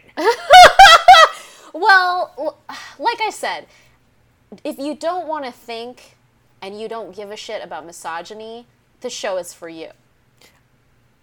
Okay, but like if both of those things are true, is this the podcast you want to listen to? I mean, I'm not going to turn away listeners. I'm certainly not. We appreciate that you all listen. And folks, you can subscribe on Stitcher, on Apple Podcasts, SoundCloud. We got new episodes every 2 weeks. We're not going to turn folks away. But is this... What's it got? Yeah. Well, I mean, this show has had a lot of success. Obviously, it had a spin-off movie. There's also a South Korean TV series that is also called Entourage with the same storyline. It's a little, obviously, different to fit in the culture. But it was a massive thing. It was something that everybody watched and talked about and never saw again after it ended, because who could do this just as well? I mean, it is well done. They got great locations. They had great guest stars. Whatever it was lightning in a bottle, but it doesn't hold up. It doesn't portray anything realistically except for Johnny Drama's plight as being a broke actor. But, to each his own. Different strokes for different folks. I'm not going to hold it against anybody if they watch this and like it. I will be holding it against you. I am judging you. I am judging you. Do you remember when we were talking about all the audience members at that Jeff Dunham show? I am judging you with the same contempt that I have for them. I don't know. I don't know. Maybe it's because I listen to Howard Stern sometimes, and it doesn't bother me because I know that the people who actually take in what he says and what they say on that show as the truth are probably dumb and watching Entourage. Seriously. But, I don't know. I can separate it to know that at least we're not there anymore. That Entourage 2004 could not happen again. No, I don't think they would have. I don't think they would make a series anything like this today. Yeah. So, I mean, it was... Let's be real, we all were problematic in 2004. We all had a lot of shit that we really needed to learn. And the first thing that we all really needed to learn is not to let Mark Wahlberg do anything. But, people are letting Mel Gibson do movies now, so it could be worse. So on that note... Was that fair? I feel like that, I don't know. No, I think that's fair. I'm trying to be fair. Everybody can like whatever they want. I don't want to be like an asshole that's like, fuck you if you watch this. We live in a miserable world. Just find things you love and love them. It's okay. But this one is a weird one to choose to love. Yeah, this is definitely a weird one. I'll keep watching it with you if you guys are down. I'll definitely watch season 2. I know that Vincent Chase actually has drug problems in season 7, and it gets really dark, and I'm interested. I would be amenable to a season 2 episode. Not right away. Okay, I'll let you relax. Okay. Well, thanks so much for listening, everybody. Yeah, thanks so much. Sorry that we made you watch this. La la la